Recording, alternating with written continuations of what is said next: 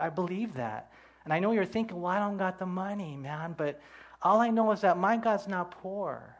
And He'll provide. And a lot of you here, maybe, I don't know, you just start, recycling or something. Or I don't know, you don't go to Starbucks as much or eat out as much. And you watch just like that. One thing adds up and, man, you're able to go. And it's so cool. I was thinking about how we needed your prayers for so many reasons. That God would protect us. I know I didn't tell my wife this. She's going to learn a lot of things tonight, by the way. And so when we were coming, I forgot where we were coming from, we saw, it was a bus. It was like a tour bus completely on fire. I never saw that before. I don't know if you guys have ever seen that. But so we were driving by that, and I'm going, whoa, I wonder what's that all about, And different things. I mean, you can wander. For the most part, Israel is safe, but there are some areas that you might wander into accidentally that can be a little interesting. I know I went down the Arab section, and not all of them are mean. We actually experienced some pretty cool times with some that were nice, but this particular salesperson, I think they wanted to beat me up, I think, man. But, I just gave them a couple moves and they backed down, But Israel is 7,575 miles away. It's a 15-hour flight, and some people were vomiting. It was kind of funny. 35,000 feet in the air and traveling 575 miles an hour. And so anyways, when you're up in the air, obviously you're appreciating the prayers. I know this for a fact. I've known it ever since day one, that it's the prayers of the people that allow me to continue to stay alive, I get to minister, is through your prayers. And so we're so grateful for that. But yeah, we did need your protection. We did need your prayers. Elizabeth almost got hit by a car twice. I almost got hit by a car once. And different things. But if you have a Bible, let's go to Psalm 48, verse 8. And this is actually out of the New Living Translation, so probably most of you don't have that translation. But, the day that I arrived in Israel, when we got in Jerusalem, in my wife's devotional reading, God gave her some scriptures that she text messaged to me, and I thought they were pretty cool. In Psalm 48, verse 8, it says, we had heard of the city's glory. So you've heard of it, right? You've heard of Jerusalem, right? We've heard of the city's glory, but now we have seen it ourselves. That's the psalmist. That's the psalmist saying that there is something amazing about seeing it yourself. I'll be honest with you, when we were on the bus and, we're traveling, because when we first got there, we flew into Tel Aviv, and then we ended up spending some time one night in Tel Aviv, then we went down to Kibbutz by the Sea of Galilee. We were there for a few days, and we went down into the Dead Sea area, and we were there for a few days, and then finally, about halfway through the trip, we took the bus to Jerusalem.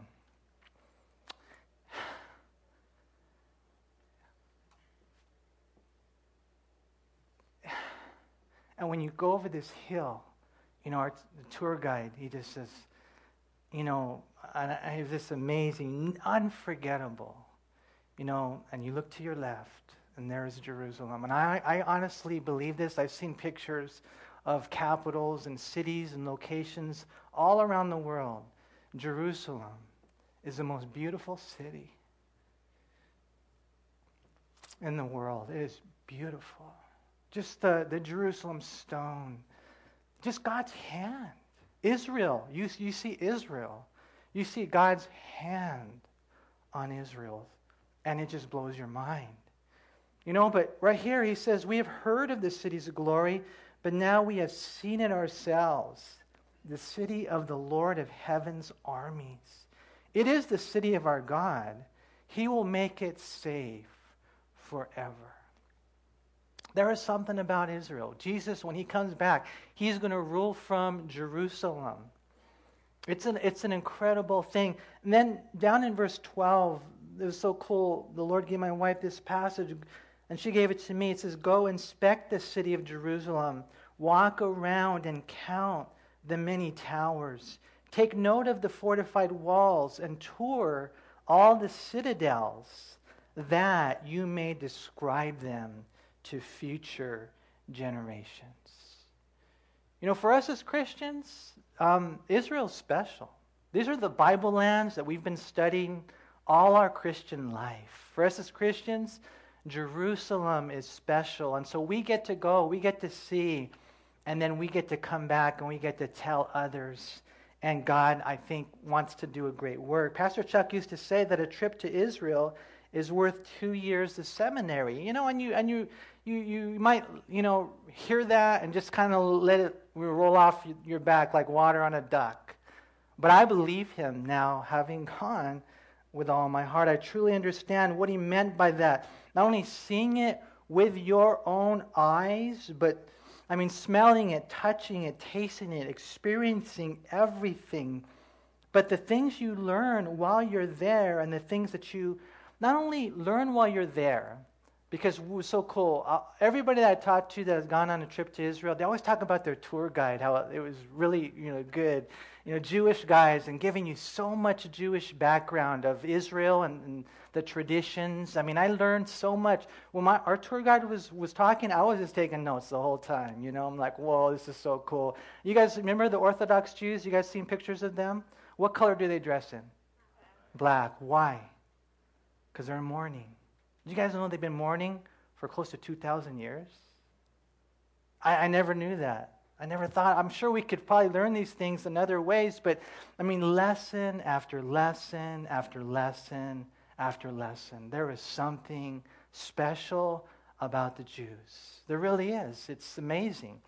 When you go and you're fellowshipping with other people, part of the whole experience is being able to discover it with other Christians, to discover it with them and to fellowship and to, forge relationships, that are special, because you went to Israel with them. You went to Jerusalem with them. There's nothing like it. And I'll tell you what, it's kind of funny.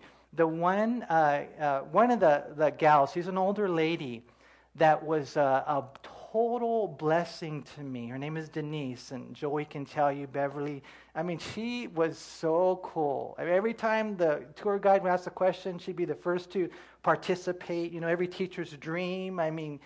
Just giving me rocks from different places. Here, you forgot to get a rock from there. Oh, thank you so much. Just really cool. But I found out at the end of the whole thing that she was Jewish.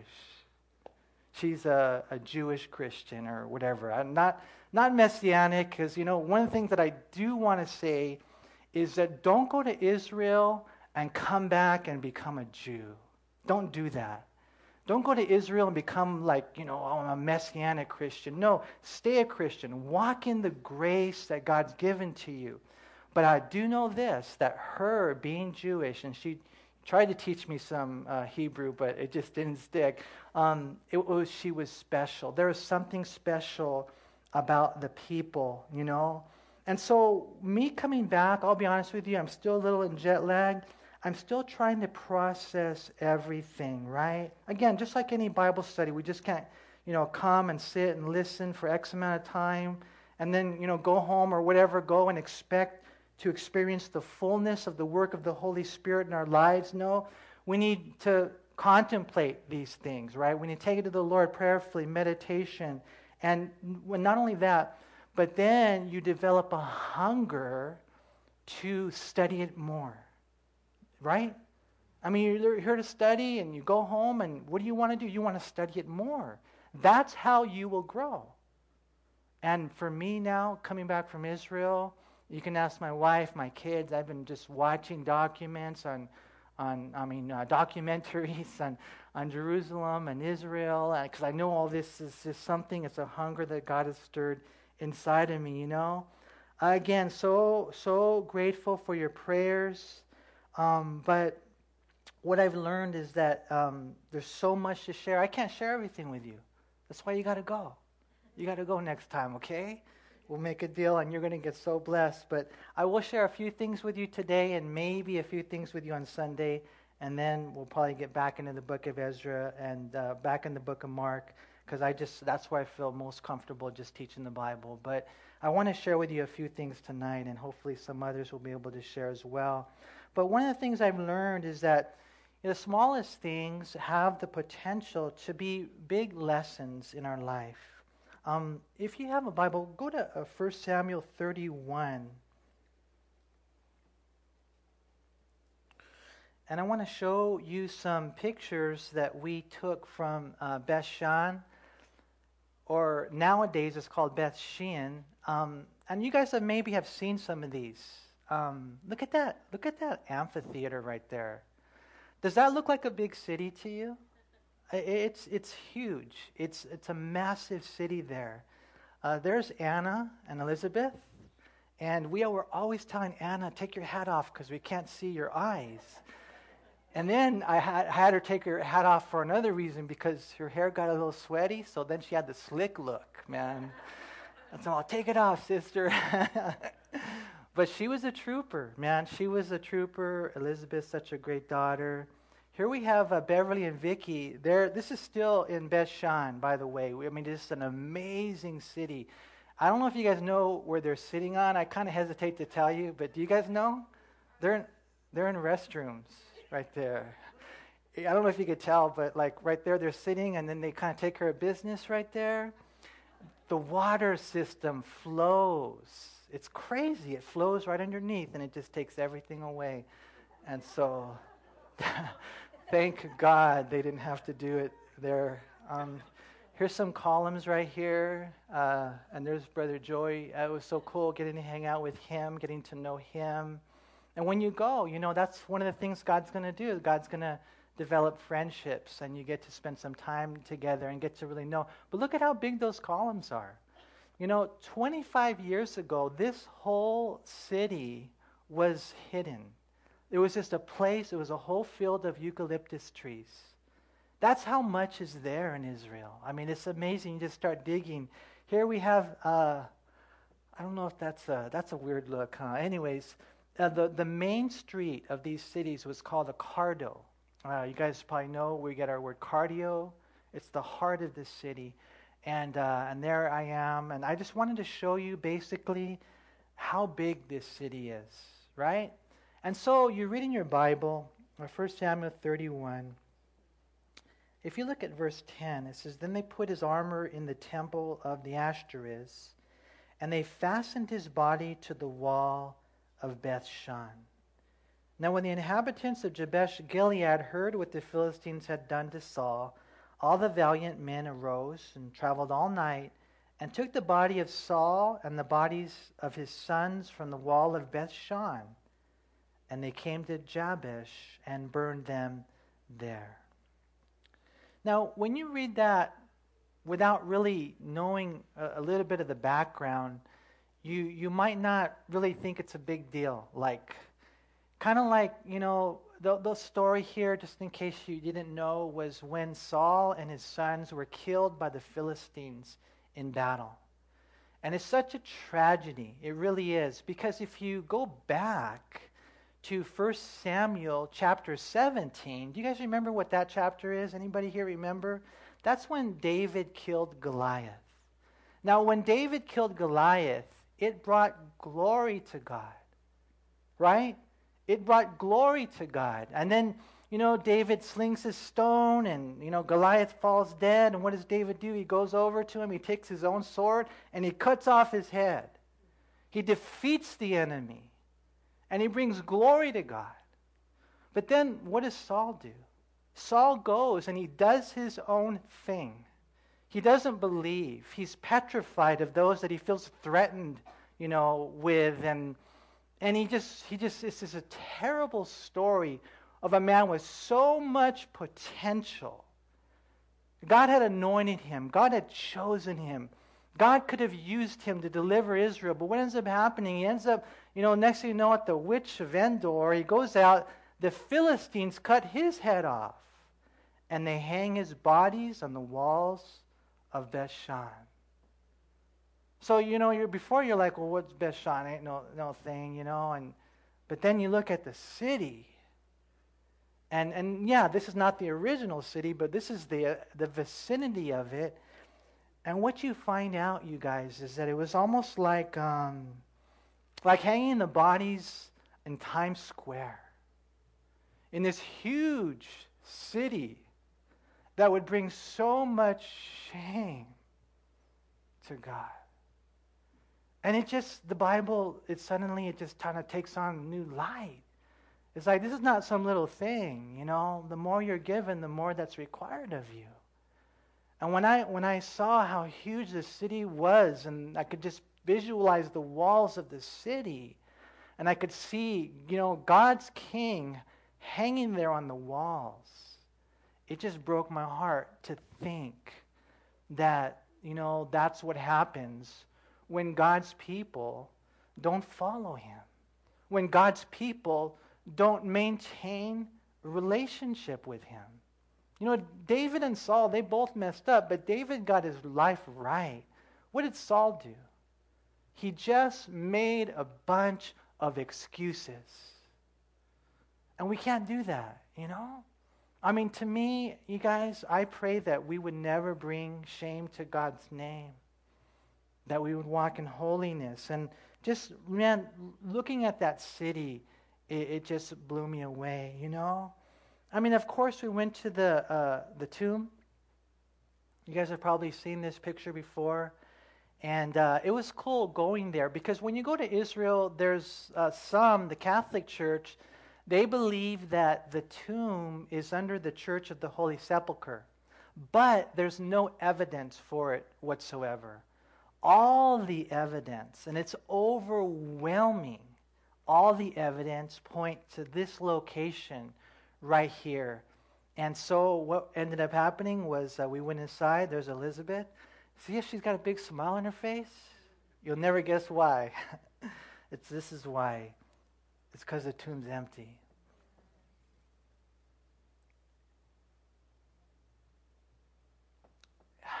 And there's nothing like going into that empty tomb and knowing that he is risen. I went in there myself, and even though I look kind of funny, I was just overwhelmed. You guys ever heard that phrase, you got to be there? You got to be there, I think. It just floors you. It really does. Knowing that the Lord has risen, and I saw it with my own eyes.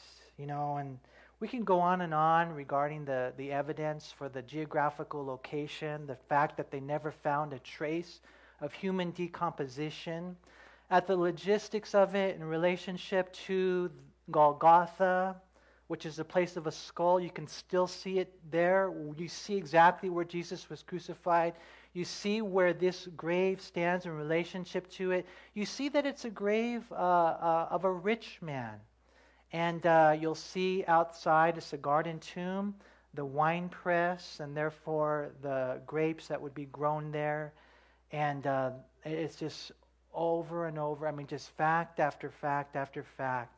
They reveal that this is the place where Jesus was buried. And so, you would figure, why would someone have a tomb without a body? Eventually someone's going to be buried in there, right? Unless there's something special about it. One thing that was kind of cool, this place right here, we have our familiar lessons, but some things that are new. This one hit me kind of hard. It was our visit to the house of the high priest of Caiaphas. He's mentioned 9 times in the Bible. If you want, you can open up to Matthew 26.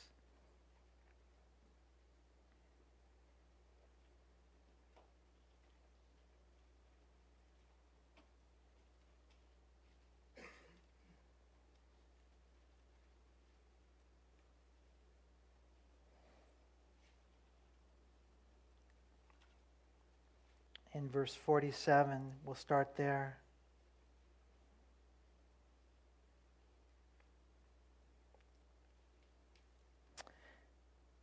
It says, "And while he was still speaking, behold, Judas, one of the 12, with a great multitude with swords and clubs, came from the chief priests and elders of the people. Now his betrayer had given them a sign, saying, 'Whomever I kiss, he is the one,' and seize him. And immediately he went up to Jesus and said, 'Greetings, Rabbi.' And and kissed him. You know, in the Jewish culture, he wasn't identifying Jesus. Everybody knew who Jesus was. Jesus had taught publicly in the temple. We read that in the scriptures, and it's interesting when you look at the Temple Mount and you look at the fortress of Antonia, where the Roman rulers would be watching everything that goes on in the Temple Mount. They would know who Jesus was. He didn't need to be identified. But here's the thing, the way that it worked in Roman law was if you were going to kind of like bring an accusation like this, if you were going to bring this to pass, you would have to kiss him. And that's what Judas did, right? He kissed him. And so Jesus said, "Friend, why have you come?" And then they came and laid hands on Jesus, and they took him. If you go down to verse 57, it says, "And those who had laid hold of Jesus led him away to Caiaphas, the high priest." And we don't have time because I want to hear from a few other people, but what ended up happening here was Jesus was kind of stood before them in the mockery of a trial. Once he identified who he really was, the high priest tore his clothes and condemned him to death. But if you go down to chapter 27, verse 1, it says, "When morning came, all the chief priests and elders of the people plotted against Jesus to put him to death." And so here's the thing. Jesus spent the night at Caiaphas' house. That's what ended up happening, right? Now, I don't know if you guys can see it from where you are, but, this mosaic right here shows Jesus with ropes underneath his arms. Can you guys see that from where you are? There's ropes underneath his arms. And you might wonder why. Well, why does he have ropes underneath his arms? Well, let me show you a couple of pictures that just kind of blow your mind. What this is a hole, right? And then what we have next is kind of like looking underneath it, underneath the hole. And then what you have is, I don't know if you guys can see, it's kind of dark, but all these people, they're kind of in a pit. And you guys can see the hole? So why did Jesus have ropes underneath his arms? Because they let him down in that hole. After they had beaten him, after they had mocked him. I mean, they laid him, and when I saw that with my own eyes, I was just blown away. To think that this is how they treated my Lord. This is what he went through. Why did he go through this? Why did he suffer so much? I don't have time to show you the other things. I want to share a couple of things with you, but let me see if I can make this quick. Two things probably impacted me the most. One was my quiet time with the Lord in the Sea of Galilee, and the other was my quiet time with the Lord in the Garden of Gethsemane. Because when I was in the Garden of Gethsemane and just thinking about what Jesus did, how he chose to die for us, it just hit me, man. It hit me partially because I know who he is. He's God. He is Almighty God. And he chose to die on a cross. And then I thought of myself, who am I? What am I? I'm like this little dirty, wicked speck of a specimen on this puny planet in this vast universe. And how I so frequently choose not to die. And when that hit me in the Garden of Gethsemane, I'll tell you what, man, that rocked my world. You got to pray. We got to pray for Israel. You know, here in the Garden Tomb, there's a little sign that says, "Pray for the peace of Jerusalem." And we know that is a scriptural truth. But they don't have peace yet. There's an artist's rendition of what's going on in Israel. I don't know if you guys can see it. There's a kind of a close-up right here. You guys know what this is? Can anybody identify what this is right here? I mean, you got the Lion of the tribe of Judah down there. You got a couple of lamps. But can you guys identify what that? You can't. Probably can't, huh? It's nopales. It's cactus. Okay. And you're like, why do the Jews have cactus? You want to know why they have cactus? Because it's symbolic of who they are. A cactus has these thorns and it has a tough skin on the outside, but it's tender on the inside. That's where Israel is right now. I mean, they have 120 million Arabs that want to wipe them off the face of the map. You know, and here they are, even in their own little country. I don't know if you guys knew this or not, but the population breakdown in Israel, a little over 8 million, a little over 6 million are Jewish, 1.688 are Arab. That's one of the things that blew me away when I went to Jerusalem. All the Arabs that are there. I mean, they're everywhere. You go down even into, when we were in the Dead Sea, all the people that were working there in the hotel were Bedouins, were Arabs as well. They're there. Now, in the Jewish community, there's, I guess, a 1.7% growth. But notice in the Arab community, it's 2.1%. They're more and more. I mean, of course we know, and we're going to talk more about this on Sunday. We're going to talk about Israel. We'll talk about the Gaza Strip, the West Bank. I think it's important for us as Christians to know a lot about Israel. I think it's helpful for us to know, especially when you think about Bible prophecy. But we got to know that this is what's going on in Israel. You guys remember that guy, Yasser Arafat? He said, "The womb of the Arab women is my strongest weapon."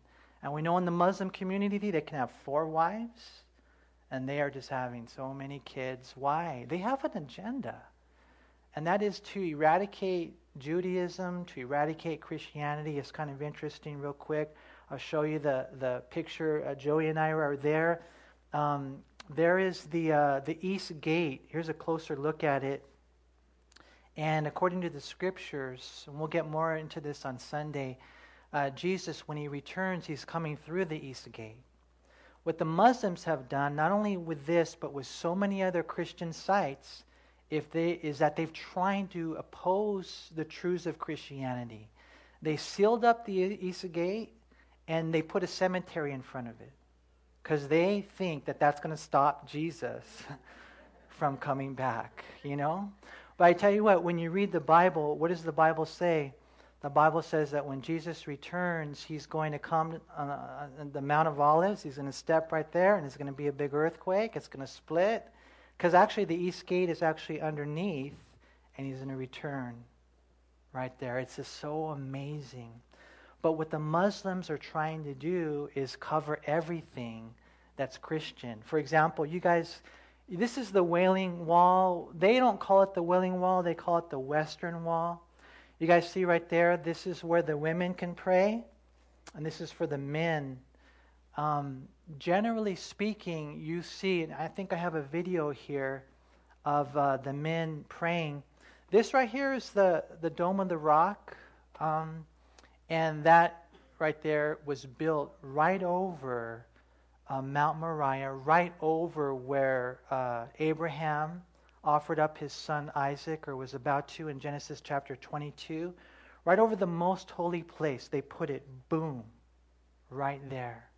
And it's crazy. It's crazy. What you see when you look at the Western Wall, you'll see these guys praying. You guys have seen it, huh? And I trip out on the Orthodox Jews. I love them, but I don't think they love me, to be honest with you.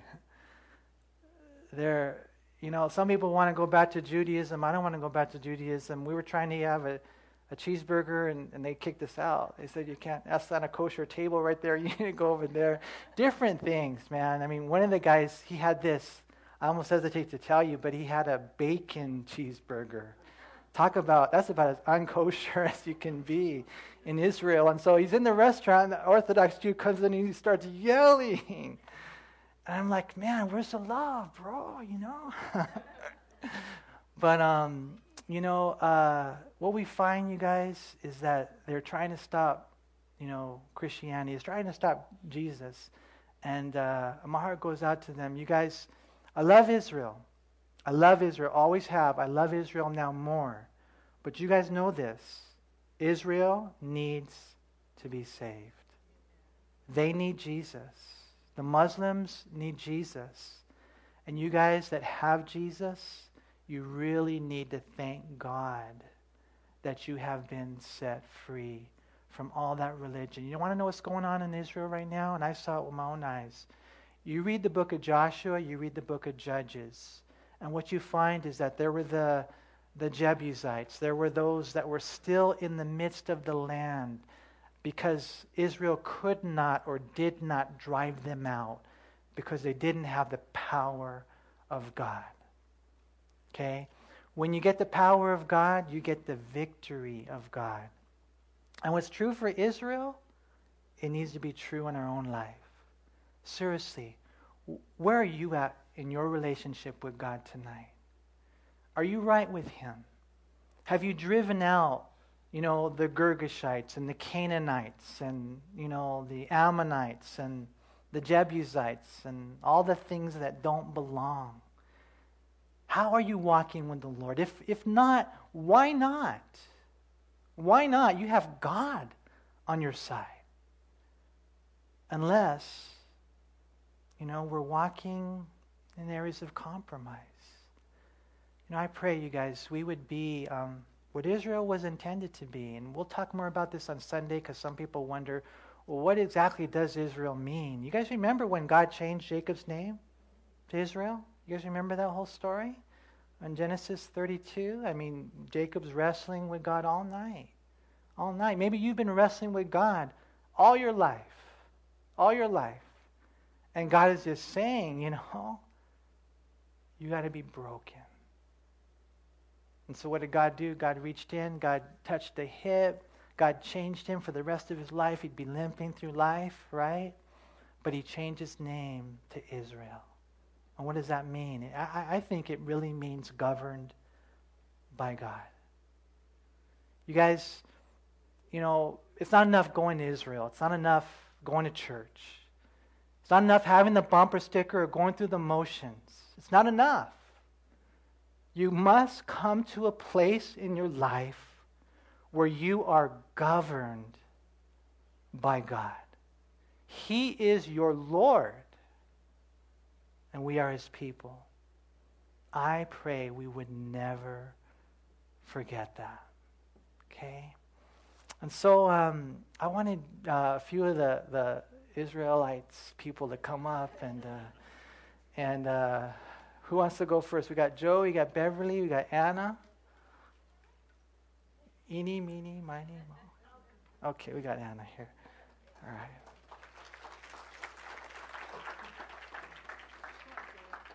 And you can share a little bit.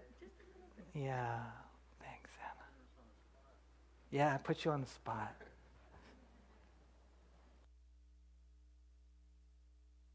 Shalom, everyone. I just want to say it was an experience, such an experience going to Israel. It was a blessing because my mom and Elizabeth actually gave me the trip to Israel. I didn't think I was going to go, but they gave me that trip. And I was all excited. I was excited to go. We had, Pastor Manny talked about our guide, our tour guide. Pastor Manny says he's a trip. He was a trip, this guy. He gave us all kinds of history. He gave us, he was good. We really liked him a lot. And he would tell us, okay, we're going here and we're going to go on a little walk. So we get off the bus and he takes us a few steps this way and he turns this way and boom, there was some stairs. Really, I have challenges walking. And I'm just like, Lord, you brought me to Israel. Help me walk up those stairs. Every day I would say that. Or there was just hills and there was just bunch of stairs, and I'm just like, Lord, help me. I'm here for a purpose. Help me, Lord. And every day he did. He helped me every day more and more. I was able to walk, and that in itself was just the Lord, his grace that he showed me, Um, you know, I can't even do justice to the experience that we had in Israel. Just being at so many places. When we went to the meeting to go there, they're talking about the Bible's going to come real. The Bible's going to come real to you when you go there. I'm like, all right. But it really did. I mean, when Pastor Manny was talking about the Garden of Gethsemane, it's like you're just blown away because you're thinking about the Lord. We were on this boat on the Sea of Galilee, and that experience was just amazing. We were there, and it's this old boat, supposed to be like the kind of boat that Jesus would have driven or ridden on. And we're there, and I'm thinking, wow, the Lord walked on water here. He called Peter to walk on water. And I'm just there, and I'm just all of a sudden our boat driver, whatever you want to call him, our captain, he's a Messianic Jew, and he starts singing these praise music, both in English and in Hebrew. And we're on this boat. We're just praising the Lord, and I'm crying. Pastor Manny's crying. Everybody's right there just worshiping the Lord, and it's just so beautiful. We were just on the Sea of Galilee, and I'm like, Lord, Pastor Manny, who am I to be right here? Who am I, Lord? We walked in just the other day. We celebrated Easter, and we were talking about how going down, how the Lord comes into Jerusalem, on the donkey, and we're just thinking, oh, he's just coming. People are laying down the jackets or whatever, the palms and all this kind of stuff, whatever. But let me tell you, this road, I mean, it winds and it goes down and it goes down. And I'm like, man, the Lord's going. I'm just picturing him as I'm trying to hold on, not fall. He's coming down like this, and it takes us to that road takes us to the Garden of Gethsemane, right, Pastor Manny?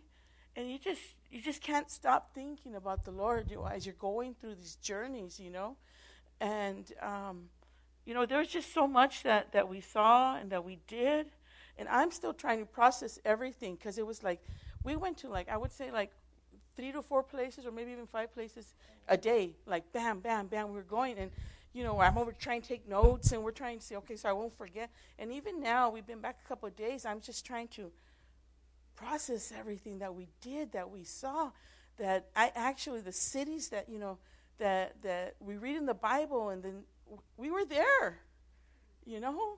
I mean, you cannot do it justice just to say what we're saying right now. You have to be there. You really, really have to live it and be there. It really will change your life. I mean, I want to go on, but I'm going to make a mess of talking, so let Joy talk. Joy. It was a blessing. It was a total blessing.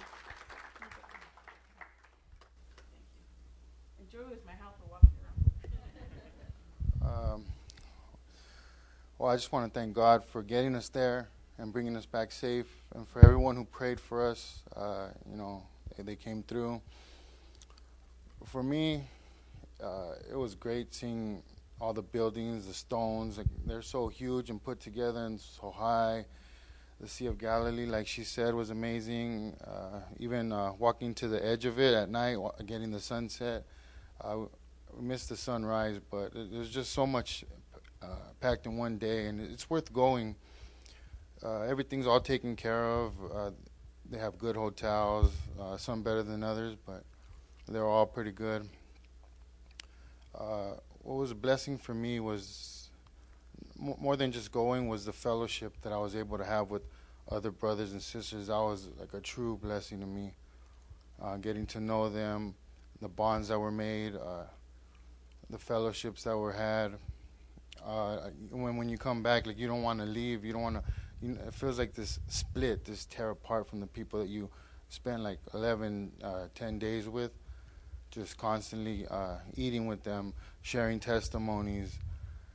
I was just blessed. And then bunking with Manny, it was a blessing too. Just he is who you see who he is. He's humble, he's kind, he's considerate and caring, and he's a man of prayer. And we prayed together, and it helped me in my prayer life a little more. It was a blessing going with Anna and Elizabeth and Beverly and Vicky, and I can name everyone. I got to know everyone. That was a personal thing of mine. I wanted to know everyone's name and just tell them hi, good morning, God bless, and just, you got to go. Don't hold back. We spend money on this and on that. You could put a little aside and go. Just pray on it, save on it, and go, and you'll be there, and you'll have this blessing of an experience as well. Thank you.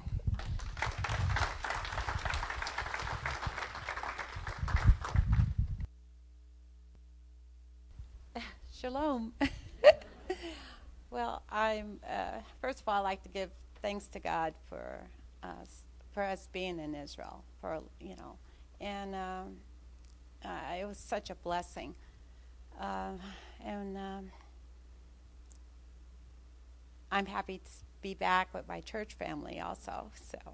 But everyone was, the people that we traveled with it was wonderful. We were all in one accord, and that's what was so great. Believing in Jesus, and so that was nice. And everyone got along, and the food was good, and hotels that we stayed at was great. And but it was just wonderful just seeing the places that what we read in the Bible, that we could actually see it. But to me, it was where Jesus actually walked. That would touch my heart. And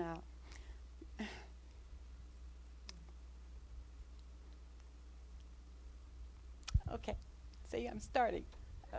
But it really touched me. The Sermon on the Mount, and the Sea of Galilee, and where the apostles saw him after he rose on the Sea of Tiberias, and he was there fixing them food. And it was nice, to actually see those places. But the one place that really touched my heart, of course, the Garden Tomb, because Jesus rose and he was not there. But the one place was the Garden of Gethsemane. That place was so special. You could actually almost hear a pin drop. Everyone went to their little place to meditate or to think about this holy place.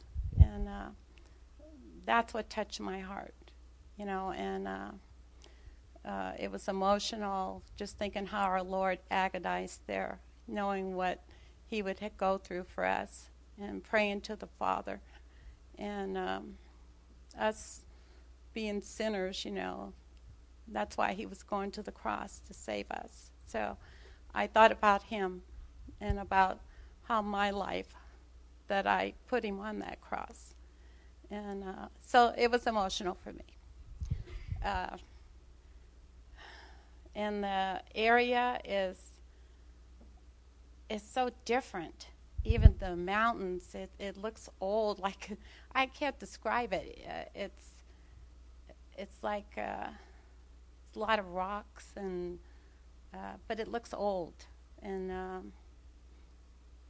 I was thinking of Moses going across the desert with the Israelites and what they went through, and seeing the area where David killed Goliath, and we saw Jericho, but it was a drive-by because we didn't stop. So that was a little disappointing, but I called it a drive-by. So but anyway, we saw so many places in one day, and to try to remember we took notes and seen places, so to put it all together, or to try to remember it, kind of hard. So, but anyway, I really enjoyed it, and very special. I'll never, ever forget it. And the people there were very nice, and anyway, I loved it, and I hope that God will grant me for me to go back. So, anyway. Oh, and another thing, I have to say that Pastor Manny, I think what was really nice that everyone talked about our pastor, because they see Jesus in him. And so that blessed me. So, and they want to come to our church. So they kept saying, yes, we're going to come to the church. So I said, yes, come. So, but because of him, because of his softness, his compassionate, his ways, and they see Jesus in him. And so that made me feel good. So, and Pastor Maddie took good care of us and watched over us.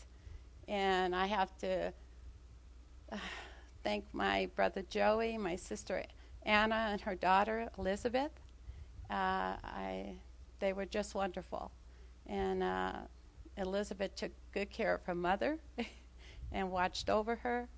And Joey was the life. I mean, he was all over taking his pictures, and everyone loved him. So anyway, thank you for all your prayers.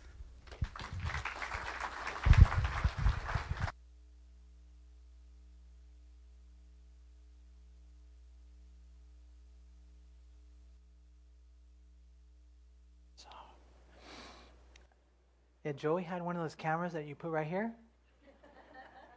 as kind of like a GoPro, and so they thought it was a phylactery the whole time. We had such a good time, and we want to thank you for your prayers. And prayerfully, our walk would be impacted, that my walk would be impacted. I just want to grow. I really want to grow, and I want to be more like Jesus. I really do. But, a couple of scriptures. Why don't we have the musicians come forward? Psalm 122, verse 6. Pray for the peace of Jerusalem. Pray for the peace of Jerusalem. May they prosper who love you. And I know this, that Jerusalem's not going to have peace until Jesus comes. I know that for a fact. And so when we're praying for the peace of Jerusalem, what are we praying for? Jesus, please come. Because I tell you, if you go over there, you'll see it with your own eyes. It ain't going to happen without Jesus, man. So pray for the peace of Jerusalem. Psalm 84, verse 5 says, Blessed is the man whose strength is in you, whose heart is set on pilgrimage. And that pilgrimage is in reference to going to Jerusalem. So that man whose strength is in God, who has a heart that, Lord, if it's possible, if there's any way, Lord, please allow me to go. Because I really do believe that it is an opportunity for God to just bring the Bible to life forever. We'll never read the Bible the same, which of course we know is the instrument by which God changes our life. So, so much potential for growth in that step of faith. And then here we have the Sea of Galilee. It's hard to imagine that we took that with my own camera, but, usually you pull those off the internet. This is at the Garden of Gethsemane. But then when we were in the boat sailing across the Sea of Galilee, worshiping the Lord together, just unbelievable, unimaginable. They threw up the two flags and they played the two anthems. And I thought about the passage in Genesis 12:3 where God says, I will bless those who bless you, and I will curse him who curses you. And when you study history, that's what you find, that the nations or the people that bless Israel, God blesses. It's true. Our country was blessed because of our relationship with Israel. So we need to pray for our government. for our churches even, that they would still have that special place, that special bond with Israel, because I know there's a built-in blessing within that. You know, I was concerned, to be honest with you, in going to Israel, that maybe it's going to be commercialized. But what I found it to be is absolutely not. You know, I went and I was just tried to maintain an open heart, and I really do believe that God met me there, because man, when you go, you see it's real. And so, you guys, I know some of you are thinking, well, I don't know if I can afford it, or yeah, the truth is, some of you, you're probably not going to go until you to die and go, right? But so we get to share with you. But if you have it in your heart, just pray. I'll show you my prayer journal one day if you are nice to me. So long ago that I started praying that I could go to Israel one day, and I have it. And then it was so cool when just things started happening, and then finally now I got to go back to it and just say, thank you, Jesus. And so start praying.